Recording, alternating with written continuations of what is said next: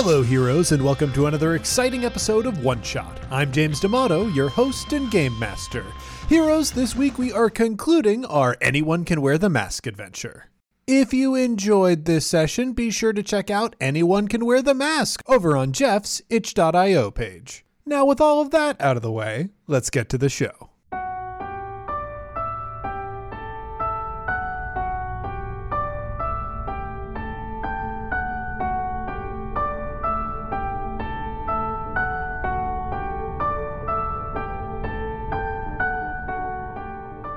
Yep.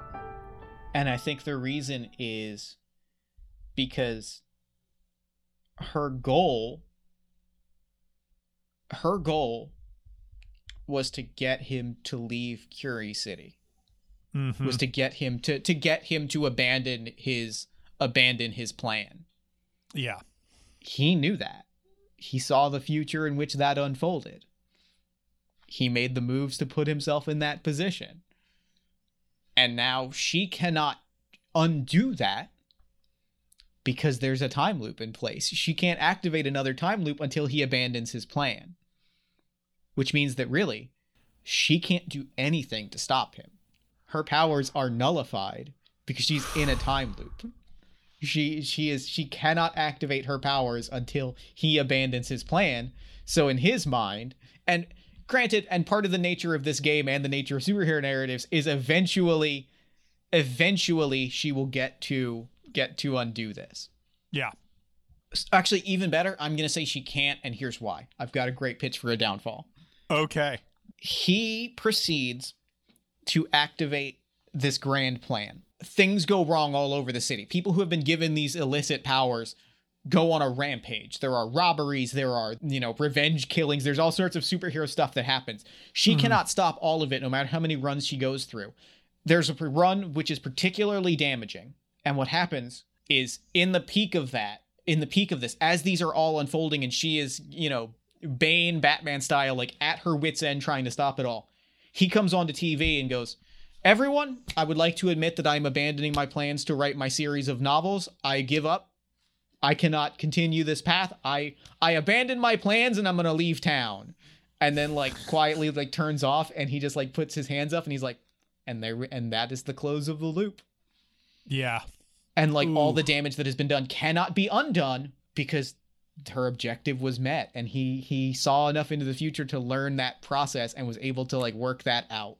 Oh, that's good. So now she's got a sore shoulder. She lost someone that she knew could have helped the city. And even though, through a master stroke, through working, playing her four-dimensional chess, forced a villain away from a particular path, it still played right into his hands. I believe we are at this is Puck's No More territory. Yeah. Yeah, this is the moment where she feels like she has to walk away, which is the downfall. That is the downfall moment. So what's going to happen is we're going to answer some questions, and we're going to follow through the process of the downfall. Mm-hmm. First off is some questions for me. What piece of Puck's most scares her, and how is that amplified in Nostradamus? Well, I mean, she has seen the work that she has to go through to right wrongs, right? Mm-hmm. The idea that there is a person who can see the future and guide it to its worst ends.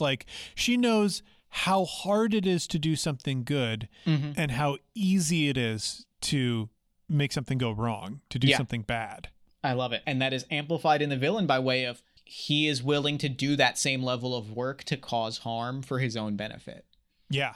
It is that level of profit over everything, and it is that level of being willing to put in that much effort to undermine her and to cause all of this pain and suffering and destruction because he knows it will benefit him, because he is now the person that publicly stepped down and said, I can't do this anymore. I can't continue to ethically operate, which means that he is a media darling. He is now the Norman Osborn talking head political figure to talk about the tragedy that has unfolded in Curie City. And he has just merely repositioned himself as a very different media figure. Yeah. He's somehow more powerful than ever. And I think another terrifying aspect of this, like the people that she knows who have had this power are herself and Uncle Bill. Mm-hmm. And in both those cases, like the ability to go through time multiple times, to have that perspective about knowing what is going to happen and being in the position to do something about it, that has led to that person being a better person. Mm-hmm.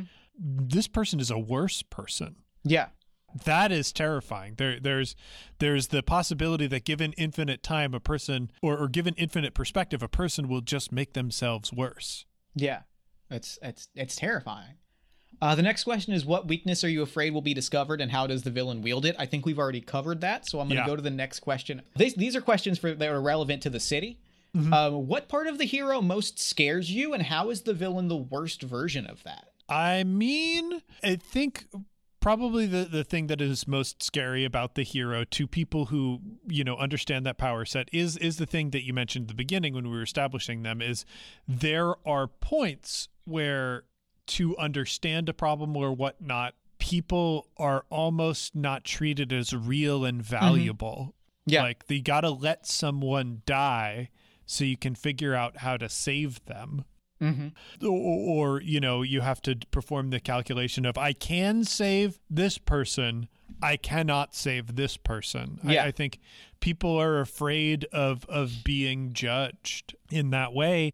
And I think in the villain is Nostradamus knows what happens in the future and chooses not to do anything about it. Yeah, exactly. Or chooses to do the worst thing, chooses to put himself in the most advantageous position that profits from all of that terrible stuff.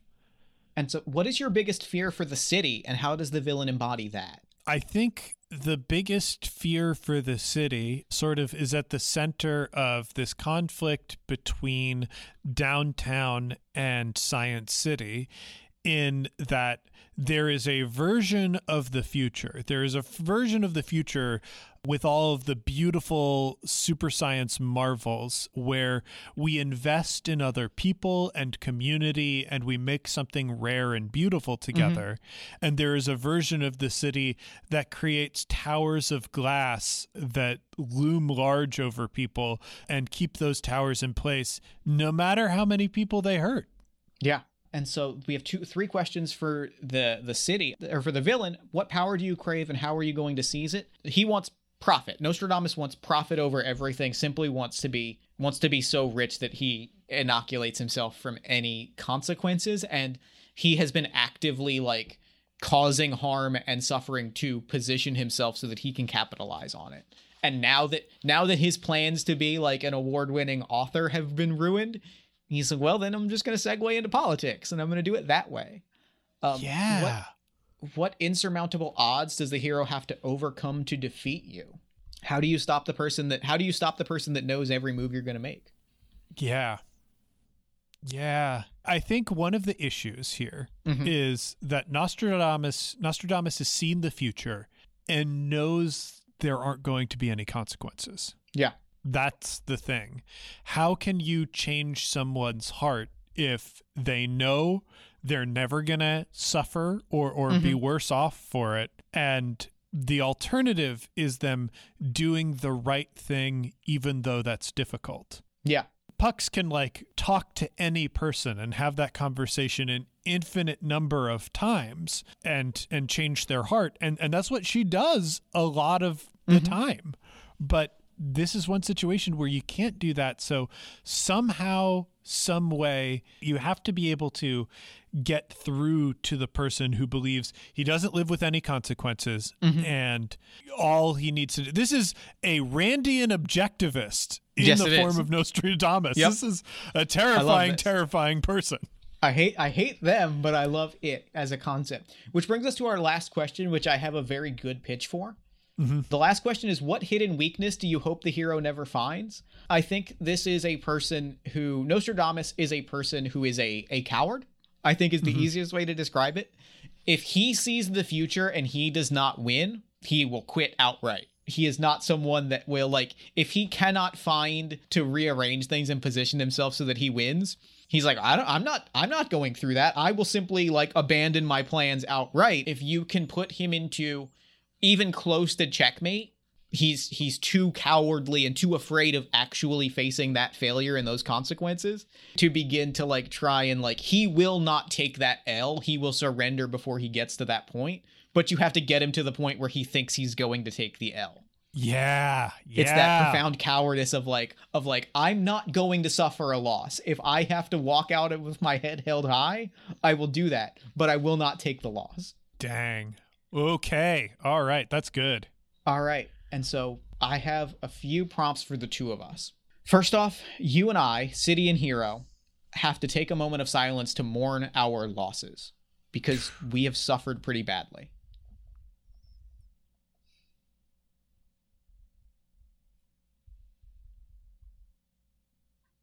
Then what is going to happen is I'm going to ask you, since you have the deck of cards, I have a renown of, I think, 1 or 2. No, I have a renown of 1. Flip the top card off of the deck and cast it aside. That was a Queen of Hearts. The city has taken damages, and those damages, there's a mechanic for if we ever run out of cards in the deck. The only time we can technically do it is during the downfall, but there is a mechanic if we run out of cards. And what happens here is when that happens, we would reshuffle the deck, but those cards that are destroyed in that way never come back. That card that we threw away is gone forever. Like, that card is out of play. Those represent damages to the city that can never recover. That's a bummer. I'm going to ask you as the city for something very important. There is one more Joker. That Joker represents the uprising, represents the hero coming back. I need you to take that Joker in your hand, and I need you to tell the hero, tell Pucks, what it means for them to come back. Curie City needs to tell Pucks why they believe in Pucks, and like, they need to convince Pucks to take that Joker and shuffle it into the deck and commit to their uprising. Okay. So we have Pucks post this loss. The Hero No More moment is called Groundhog Goes Underground. Yes. I just need that noted. Well, or probably Pucks sees her shadow is. Pucks sees her shadow is very good. Yeah. Actually, that now that I'm thinking about that and the way you set up those themes, the dynamic that works between hero and villain, that works even better.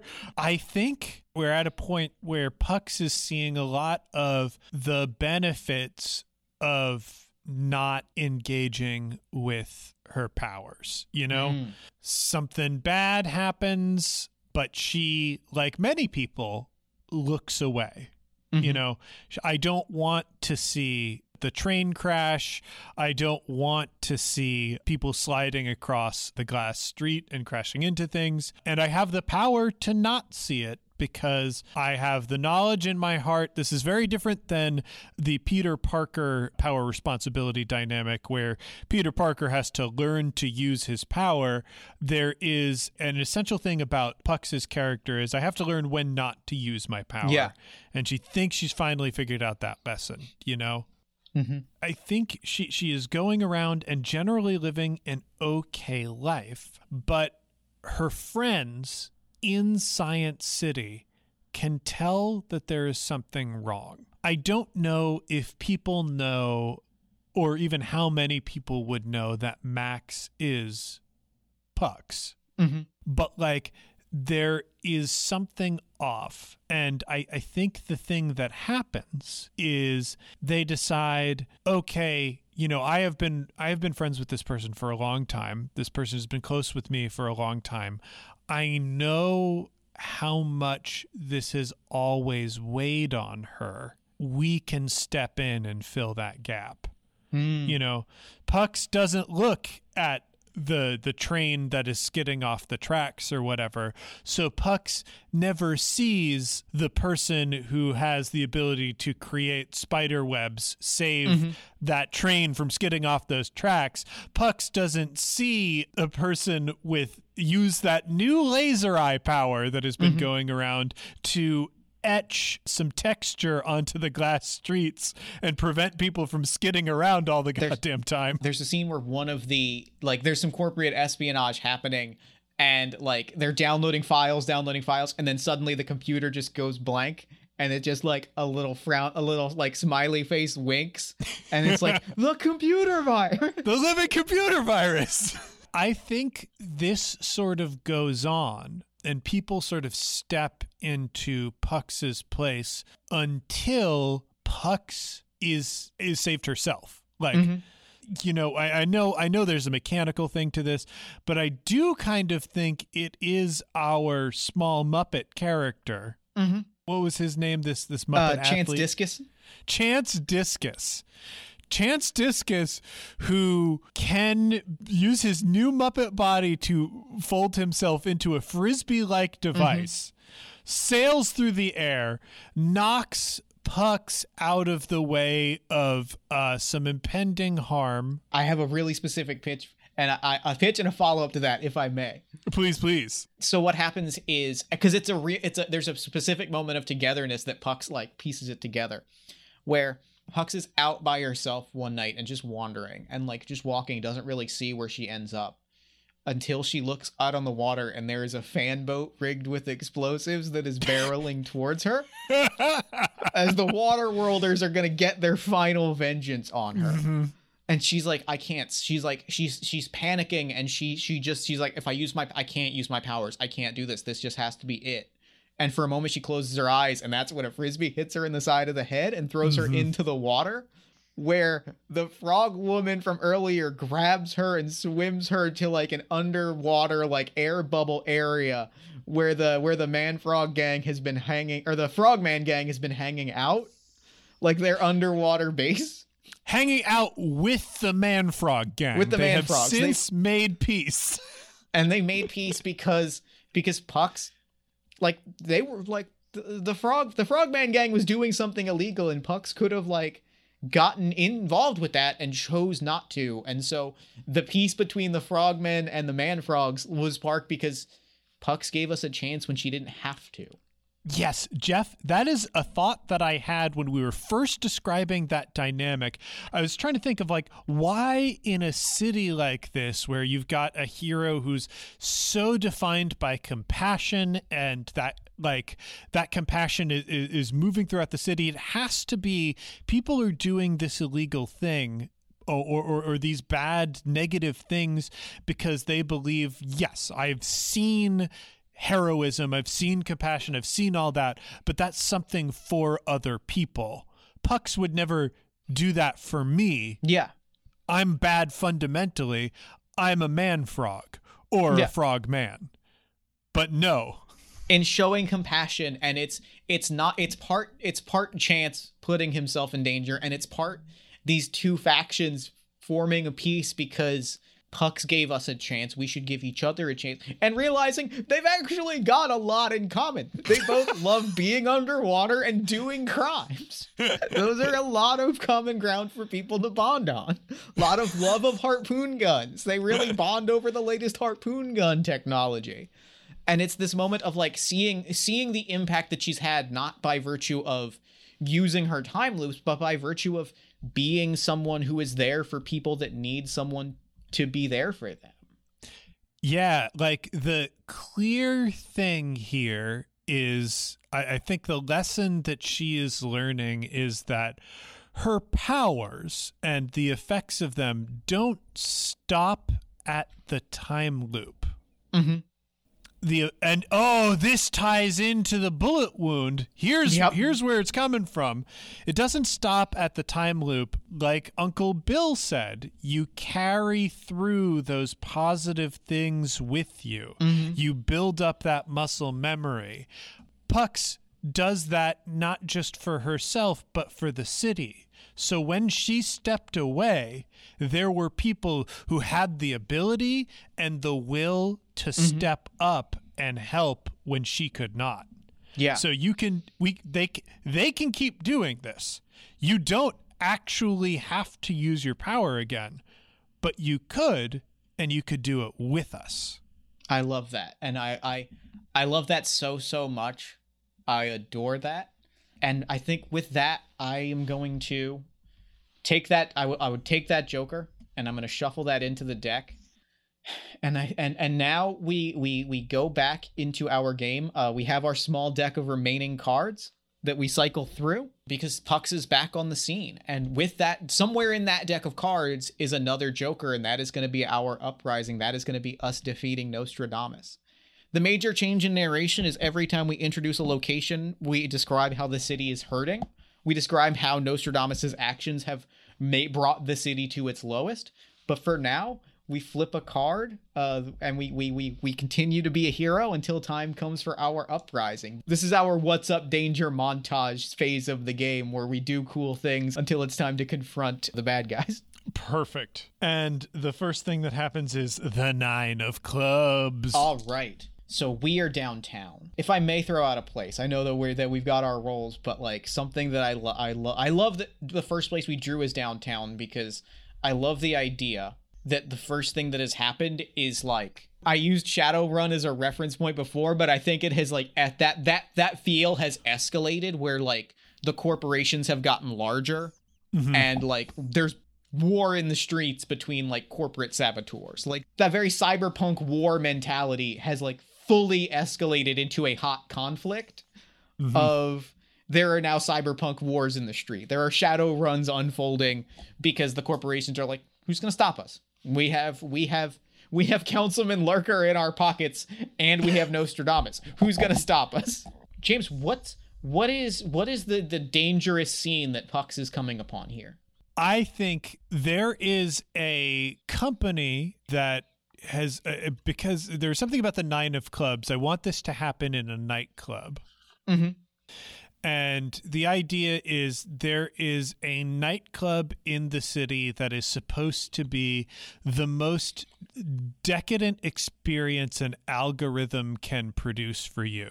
They collect your personal information across social media and other sources, and they have on file what bespoke would be the most decadent experience that also maximizes their ability to profit from you. And they can engineer and they keep that data long term. Right? Yes, absolutely. Well, like, I mean, the thing is people come in there and they can actually, the algorithm is living. They learn how to push people's boundaries once they are within that space, and they sell that data back to the advertisers they got that data from.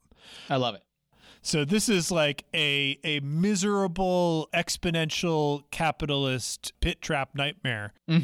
But I think the thing that is going wrong, that has gone wrong, is that this thing exists? Yeah, well, that this thing exists at all is bad, but temporarily, there's a glitch in the code where it is now producing the worst nightmare an algorithm can produce. So I love it. I love it a lot. I have a point of inspiration that I'm going to use here, because otherwise I'd roll 1 dice, but I'm going to roll 2d6 and take the higher result here. That is a 5. Excellent. I decisively save the day, and in line with the change that we have seen in Pucks, I know exactly how we do it. Pucks arrives and is put through an algorithmic nightmare. Does a series of runs to like escape that. The algorithmic nightmare being where like everyone in the city turns their back on her, and she just like all of her connections are severed. And what pushes her through that is she has lived through the reality where the opposite has happened, where when she was at her lowest, people helped out. Luckily, and at the risk of sounding like a broken record and coming back to this yet again, the Pucks that we now see is someone who can turn to her friends and go, hey, my friend, who is a living computer virus. Yeah. I need someone to undo this. I need someone to undo this evil algorithm. And like together, in meta publishing terms, this is a point in the comic where it has stopped being a solo run and turned into like a Marvel team up situation. Yes.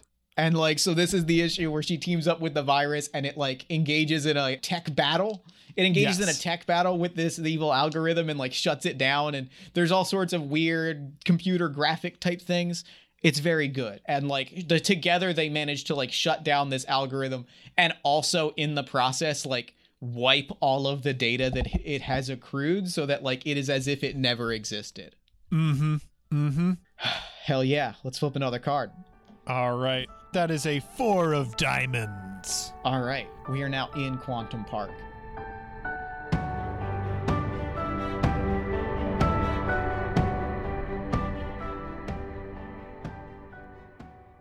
Hey heroes, it's James, your game master, and welcome to the midroll. Heroes, we're nearing the end of January, which means February and Valentine's Day is coming up soon. And the only reason I mention Valentine's Day is we are once again reviving the tradition of campaign Valentines. And because I missed sending out our New Year's card this year, I would love to send our listeners a Valentine.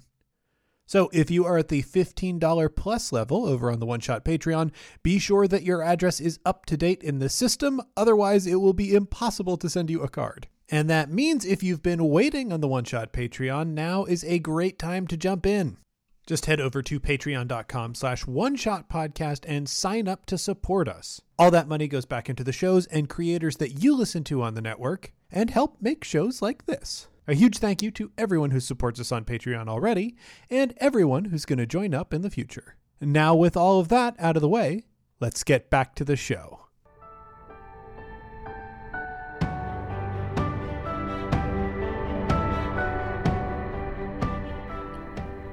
So I want you to describe the place because I have a specific danger in mind for this. Where are we in Quantum Park?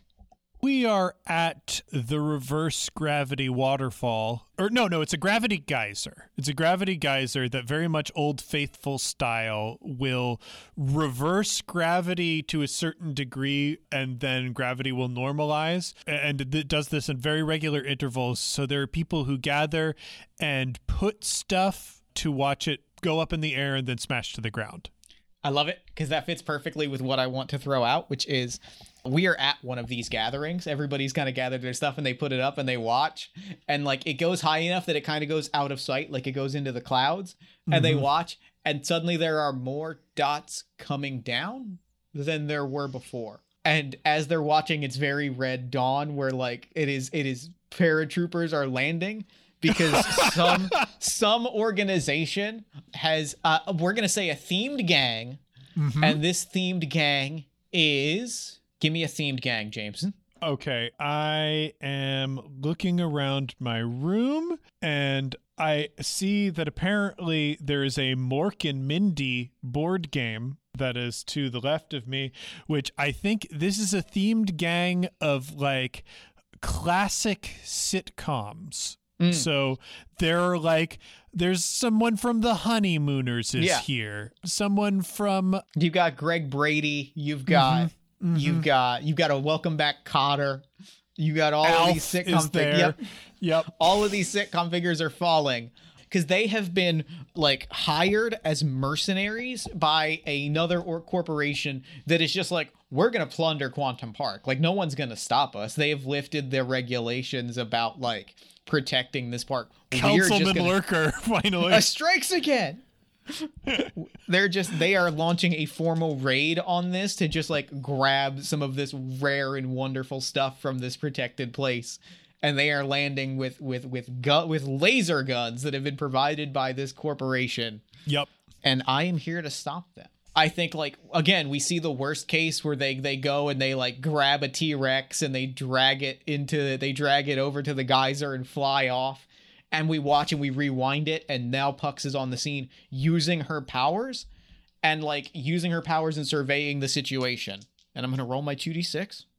That is a 1 and a 6. That's a great dice roll. Yeah. And again, I think what happens is it is a team up comic. Discus and I team up, Discus and Pucks team up, and it's like just a big slapdash fight scene. And I think we see like it rewind again and again where Alf turns a flamethrower on Discus and the fire tears towards Discus, and then it rewinds and Alf turns the flamethrower and like the fuel line has been disconnected because Pucks was in the right spot to save her friend. And we watch this go again and again, and it's just all very it ultimately goes off without a hitch. I get a point of inspiration and the city is again saved. Love it. Love it. Next scene is a 3 of diamonds, which I think might turn this into a double issue. This does turn into a double issue because, what happens is now there's a T-Rex on the loose, right? Like, yeah, they saved the T-Rex, but it is now loose. And so I feel like that is it. And this is where we get to see all of the different things in Quantum Park. We see the infinitesimal jungle gym. We see the self-multiplying rock mountain. Like, we see all of these things unfolding as Chance and I are just barreling through this park together and trying to like get people out of the way of this T-Rex. It's not even that we're trying to like stop it. It's that eventually it's going to get tired. We just have to make sure no one gets hurt. Mm-hmm. That's a 4 and a 6. Excellent, excellent, excellent. I think that we ultimately befriend the T-Rex. I feel like it's the only way that this goes.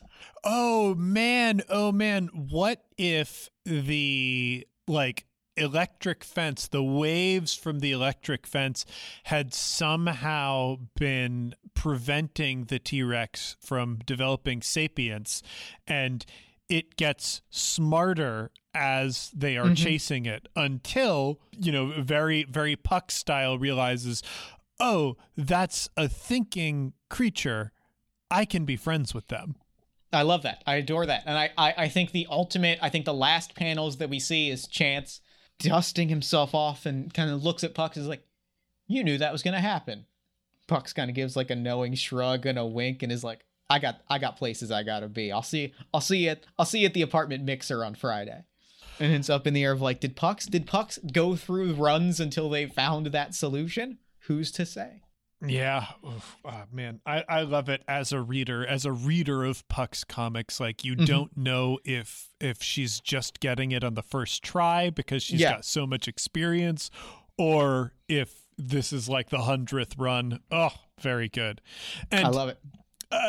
Jeff, I do have to correct one small thing. She clearly says, I'll see you another time. Yep, there it is. It is. Thank you. All right, give us our next card. Our next card is a 2 of Hearts. All right, we're back home. This is... Do you have a location that you want this to unfold in? This is in Science City. Yeah, this is there a scenario that is attached to this, or... Is this just a problem? This is a hero threat moment. So something is going to be put in danger. I kind of think that Nostradamus is targeting Pucks where she lives. Ooh.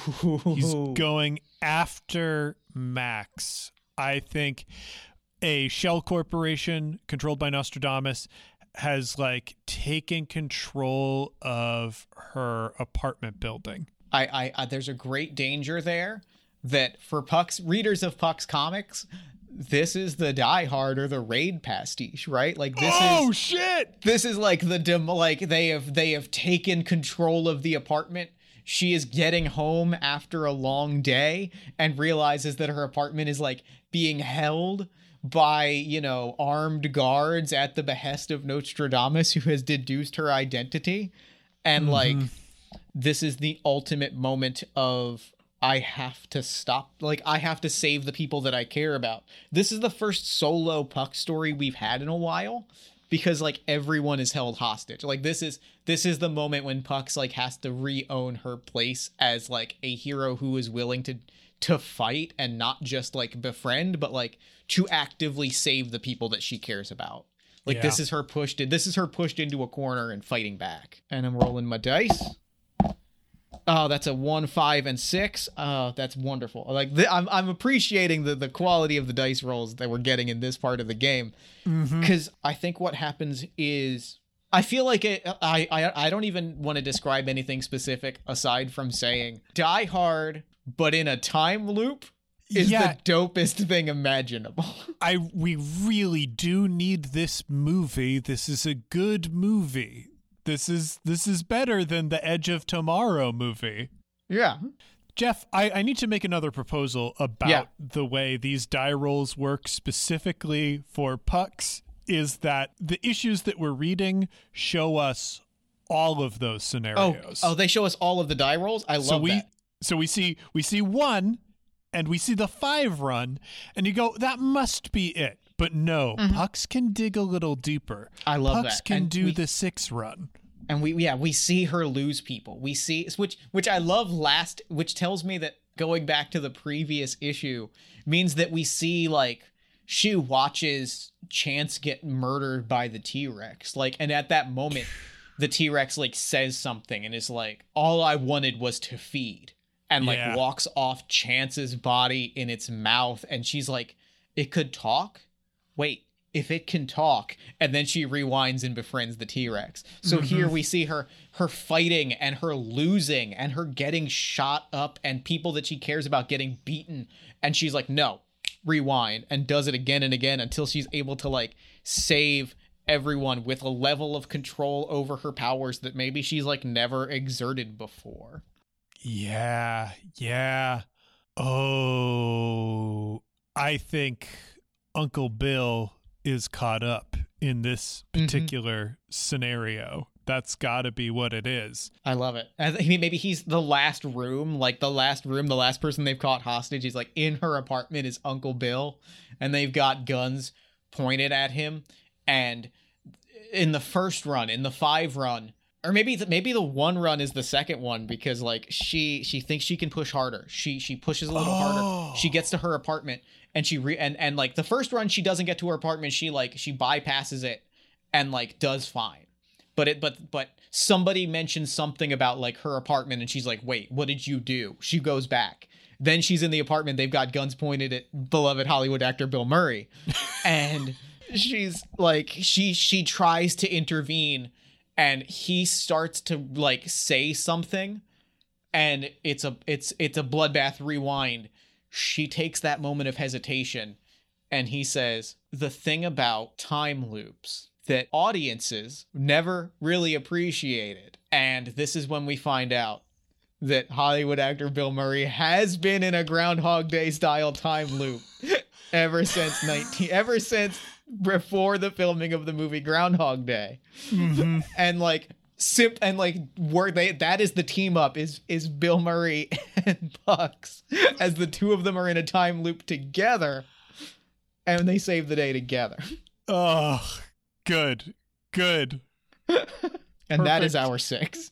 And right after that, we pull the second Joker, baby. Perfect. I love it. She is fully in control of her powers.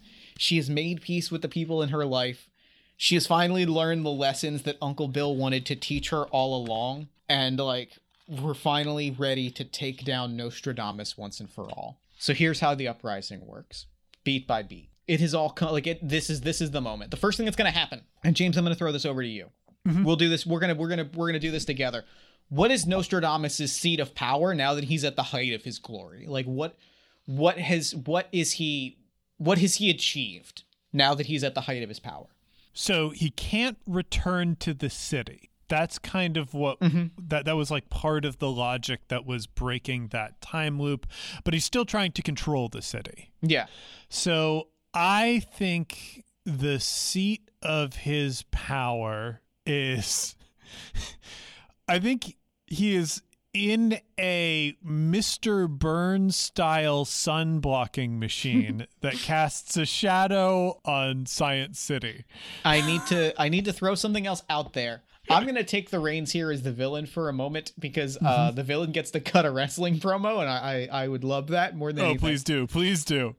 Because the villain is, we've described the villain's seat of power. The detail that I want to throw out is, of course, Nostradamus is not alone in the sun blocking space like vessel. Of course, Councilman Lurker is standing beside him. And so what happens is the villain describes the odds, how the hero failed. They describe the power that they're after, the power that they have.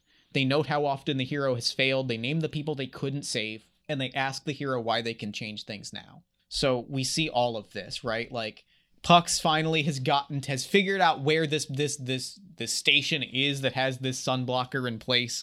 Pucks has figured out that this is the time when Lurker and Nostradamus are going to meet, and she's there to confront them. And Nostradamus, I think Lurker starts to villain monologue, and Nostradamus just puts up a hand, like, nobody wants to hear you speak. No one. This is not your moment. This is the moment where I teach a lesson to the person that thinks that because they can rewrite time a little bit, that they can somehow fix things.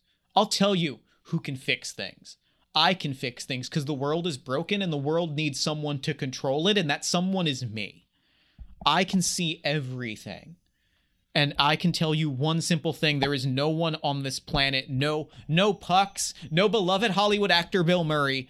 No one can exert the kind of power that I can. I have a vision that will shape this world. And if you think that you can do any better, I would point you to Marcus Chan. I would point you to all of those people that you let die. I would point you to any of the times when you weren't good enough. All of those times you tried to stop me, and I was better than you, because I will always be better than you.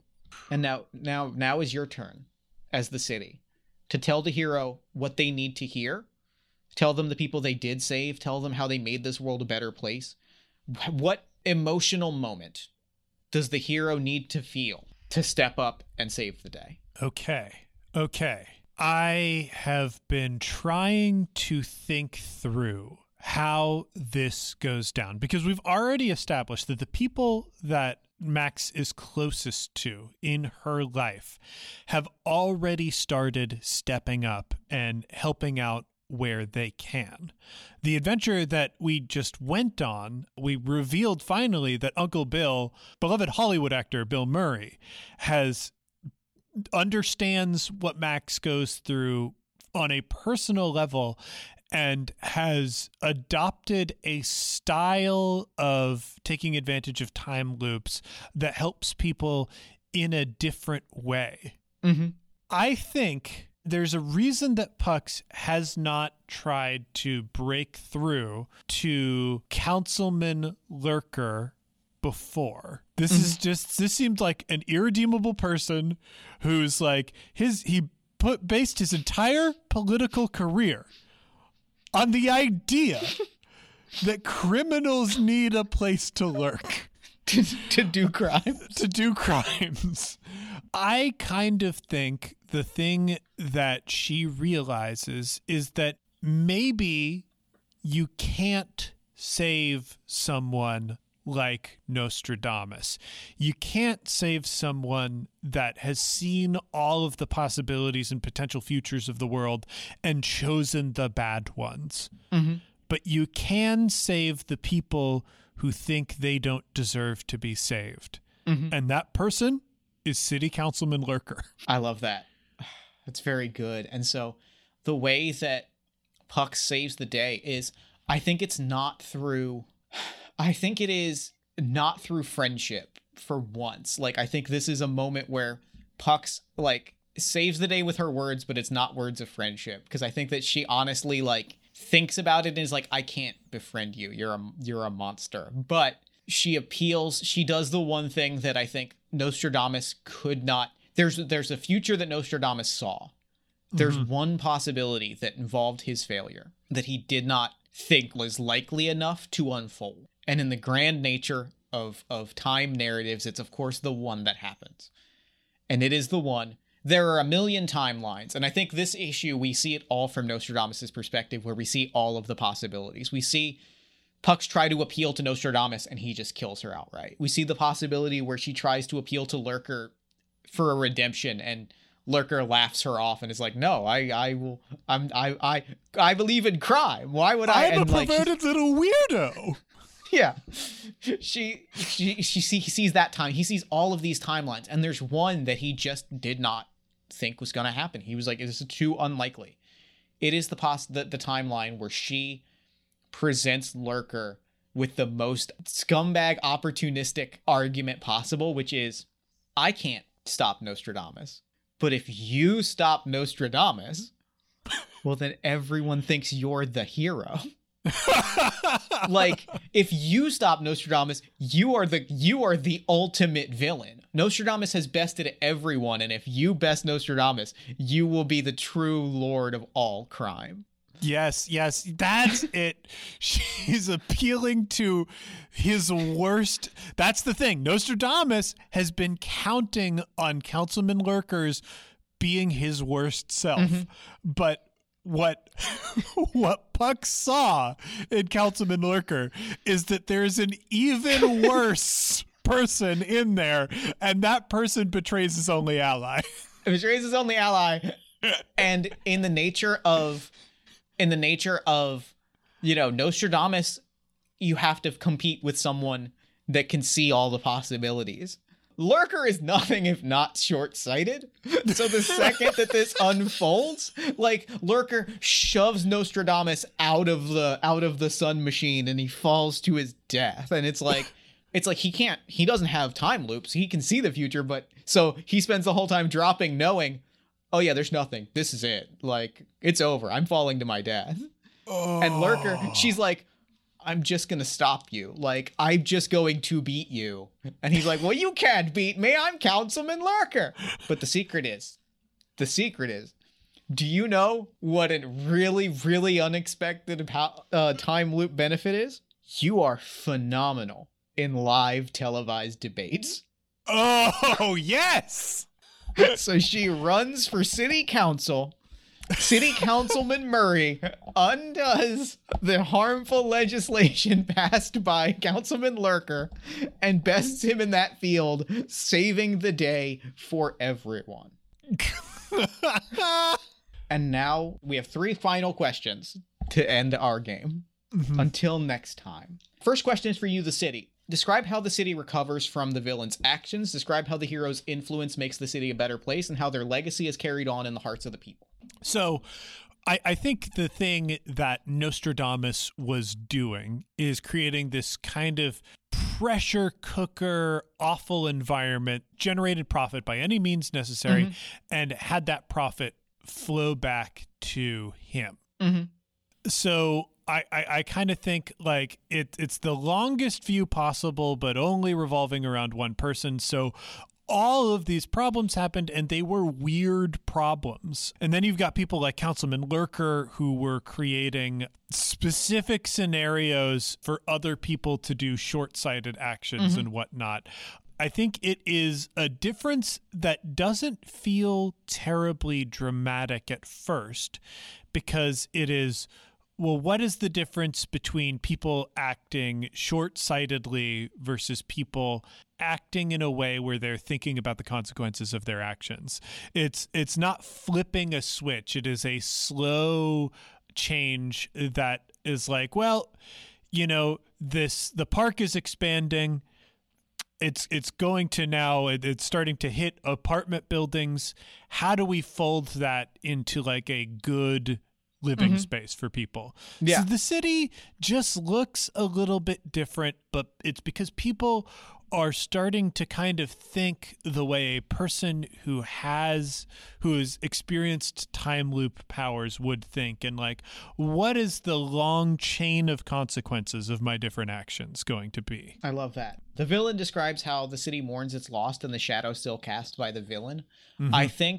I think Councilman Murray has a very long road ahead of her, because there were a lot of infrastructure put into place to empower these giant corporations to like harm people and to cause harm for short-sighted gains. Like that road of undoing that is the shadow that Nostradamus casts, is that a lot of these power structures are built to be unbreakable, right? They are built to be monolithic, and she has to kind of set about to be the voice of change, because for a long time with Councilman Lurker in their back pocket, like, they had a lot of protections put in place against them that, like, they're pretty well protected, and she has to undo that.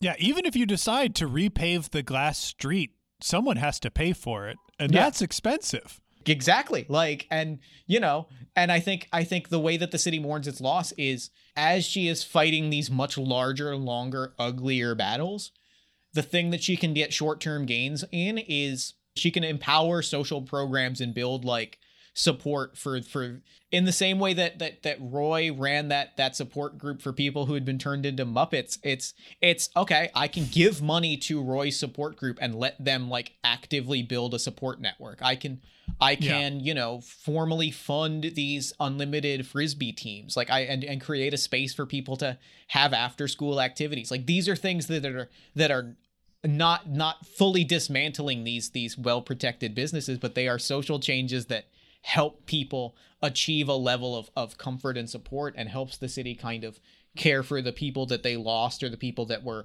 changed along the way. And what ways is the shadow still cast over the city?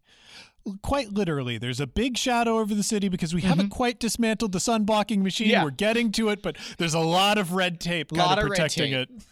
They're trying to claim that it's a monument now, and like that's a whole other thing.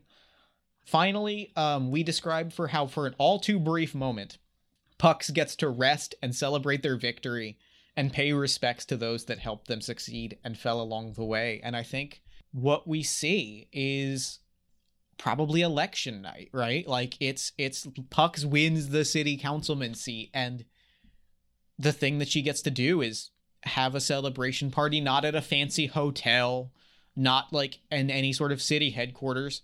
She has it in the rooftop garden of her Science City apartment building, and Chance is there and Roy is there and the computer virus is on a screen smiling, and for a moment like she just gets to sit back and clink champagne glasses with Uncle Bill, and Bill Jr. is there, and like everybody is kind of there, and there's just this one moment where she's like, look, I've got a lot of fights ahead of me, but for now I get to be with my friends, and for once I can stop looking ahead and for once just be in this moment. And it's not something that she often gets to do, as like we said, and so she really gets to enjoy it in that moment. Yeah. And that's game. That's game. Ooh, that was so much fun. That was good. That was very, very good. That was everything. That was perfect. That was my jam. Jeff, thank you so much for sharing this with me. Thank you so much for, really allowing ourselves to fully explore all of our dark proclivities. Of course. All in one place. Of course. That's what we're here for. That's what role-playing is all about in many ways. That's true. You're not wrong. You're not wrong at all, James. Jeff, we did a little bit of a soupçon of plugs at the beginning of this episode, but really I would love, now that people have enjoyed this marvelous adventure with you, please tell people where they can enjoy your good works and where eventually they'll be able to find this game should they want to get it. Absolutely. You can find Anyone Can Wear the Mask at jeffstormer.itch.io/mask. You can go to jeffstormer.com to find out all of the stuff that I do, the podcasts I produce, the games I create. Like James said, I am the host of Party of One, which is an actual play podcast focused on two-player role-playing experiences. I am also a host of a podcast on the One Shot Network called All My Fantasy Children, alongside Aaron Catano Saez, who you may know from Skyjack's Courier Call. If you liked this episode, something tells me you're going to enjoy All My Fantasy Children. There's a similar energy. Something about it tells me that you're going to enjoy this. Also, if you enjoy powerful sodas, I think that's the other sort of key anchor of the show.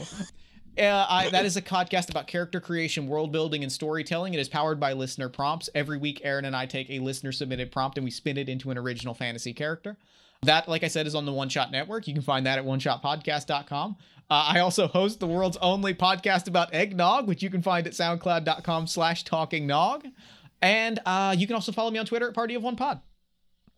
Excellent. Well, Jeff, again, thank you so much for sharing this with us. This was an absolute blast.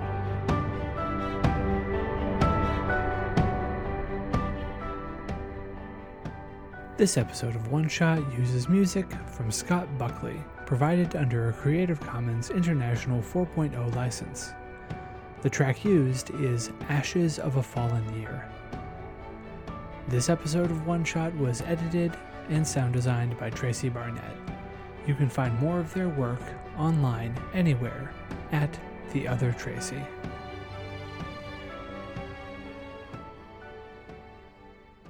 Well, heroes, that's it for One Shot this week, but don't worry. We'll be back next week with Our Traveling Home, a role-playing game inspired by Howl's Moving Castle. In the meantime, be sure to check out the other great gaming shows here on the One Shot Network. Like Campaign. Campaign is an actual play podcast exploring long-form role-playing. The current campaign, Skyjacks, takes place in an original setting inspired by the music of the Decemberists, folktales, and classic adventure fiction. Join Liz Anderson, John Patrick Cohen, Tyler Davis, Johnny O'Mara, and Game Master James D'Amato as they tell a tale of daring sky pirates. Also, it's basically an elaborate retelling of Weekend at Bernie's. Just search for Campaign or James D'Amato on iTunes, Google Play, or your favorite podcast app. As always, we end One Shot with a call to action. And this week, I want to urge everyone to call their representatives and voice their opposition to FOSTA and SESTA. These were laws passed under the false pretenses that they would prevent sex trafficking, but in reality, they make the world a lot more dangerous for sex workers. And they put non-harmful freedom of expression online in a very precarious place, which is dangerous not only for sex workers, but everyone. The reason disastrous laws like this get through is because not enough people are paying attention. That's where you come in. Calling your representatives to voice your opposition to bills like this, let them know that there is public will against these bad laws. And with a new Congress sworn in, it is up to us to bully them into making sure that we undo all the damage that's been done over the last 4 years. And frankly, there is a good chance that laws like this won't be on their radar. It's up to you to push it up to the top of their priority list. And a great way of doing that is calling them. When I call my reps, I use a site called 5calls.org. That's the number 5calls.org. There you can find issue summaries of issues like this one, along with contact information for your representatives and scripts to read while you're on the phone to help you get your message across. Calling is quick and it can make a huge difference. Thanks, heroes. As always, a humble and hearty thanks to our supporters on Patreon. If you want to help us in a non-monetary way, the best thing you can do is tell a friend. You can also leave us a rating and review on iTunes. Every 5-star review we get helps new people find the show. For the latest One Shot news, be sure to follow me on Twitter at OneShotRPG. Look us up on Facebook at facebook.com/OneShotPod, or look for news on the site at OneShotPodcast.com. If you want to inquire about ad rates, live appearances, commissioning episodes, or you have a general question or comment for the show, contact us at GameMaster@OneShotPodcast.com. One Shot is a production of the One Shot Podcast Network, in association with Paracosm Press. Paracosm Press is a Chicago-based tabletop games publisher. You can find more information at PARACOSMpress.com. Finally, that music, which is right now swelling up over my voice, is Adventure by Be Your Own Pet, courtesy of Infinity Cat Records. See you next time, heroes.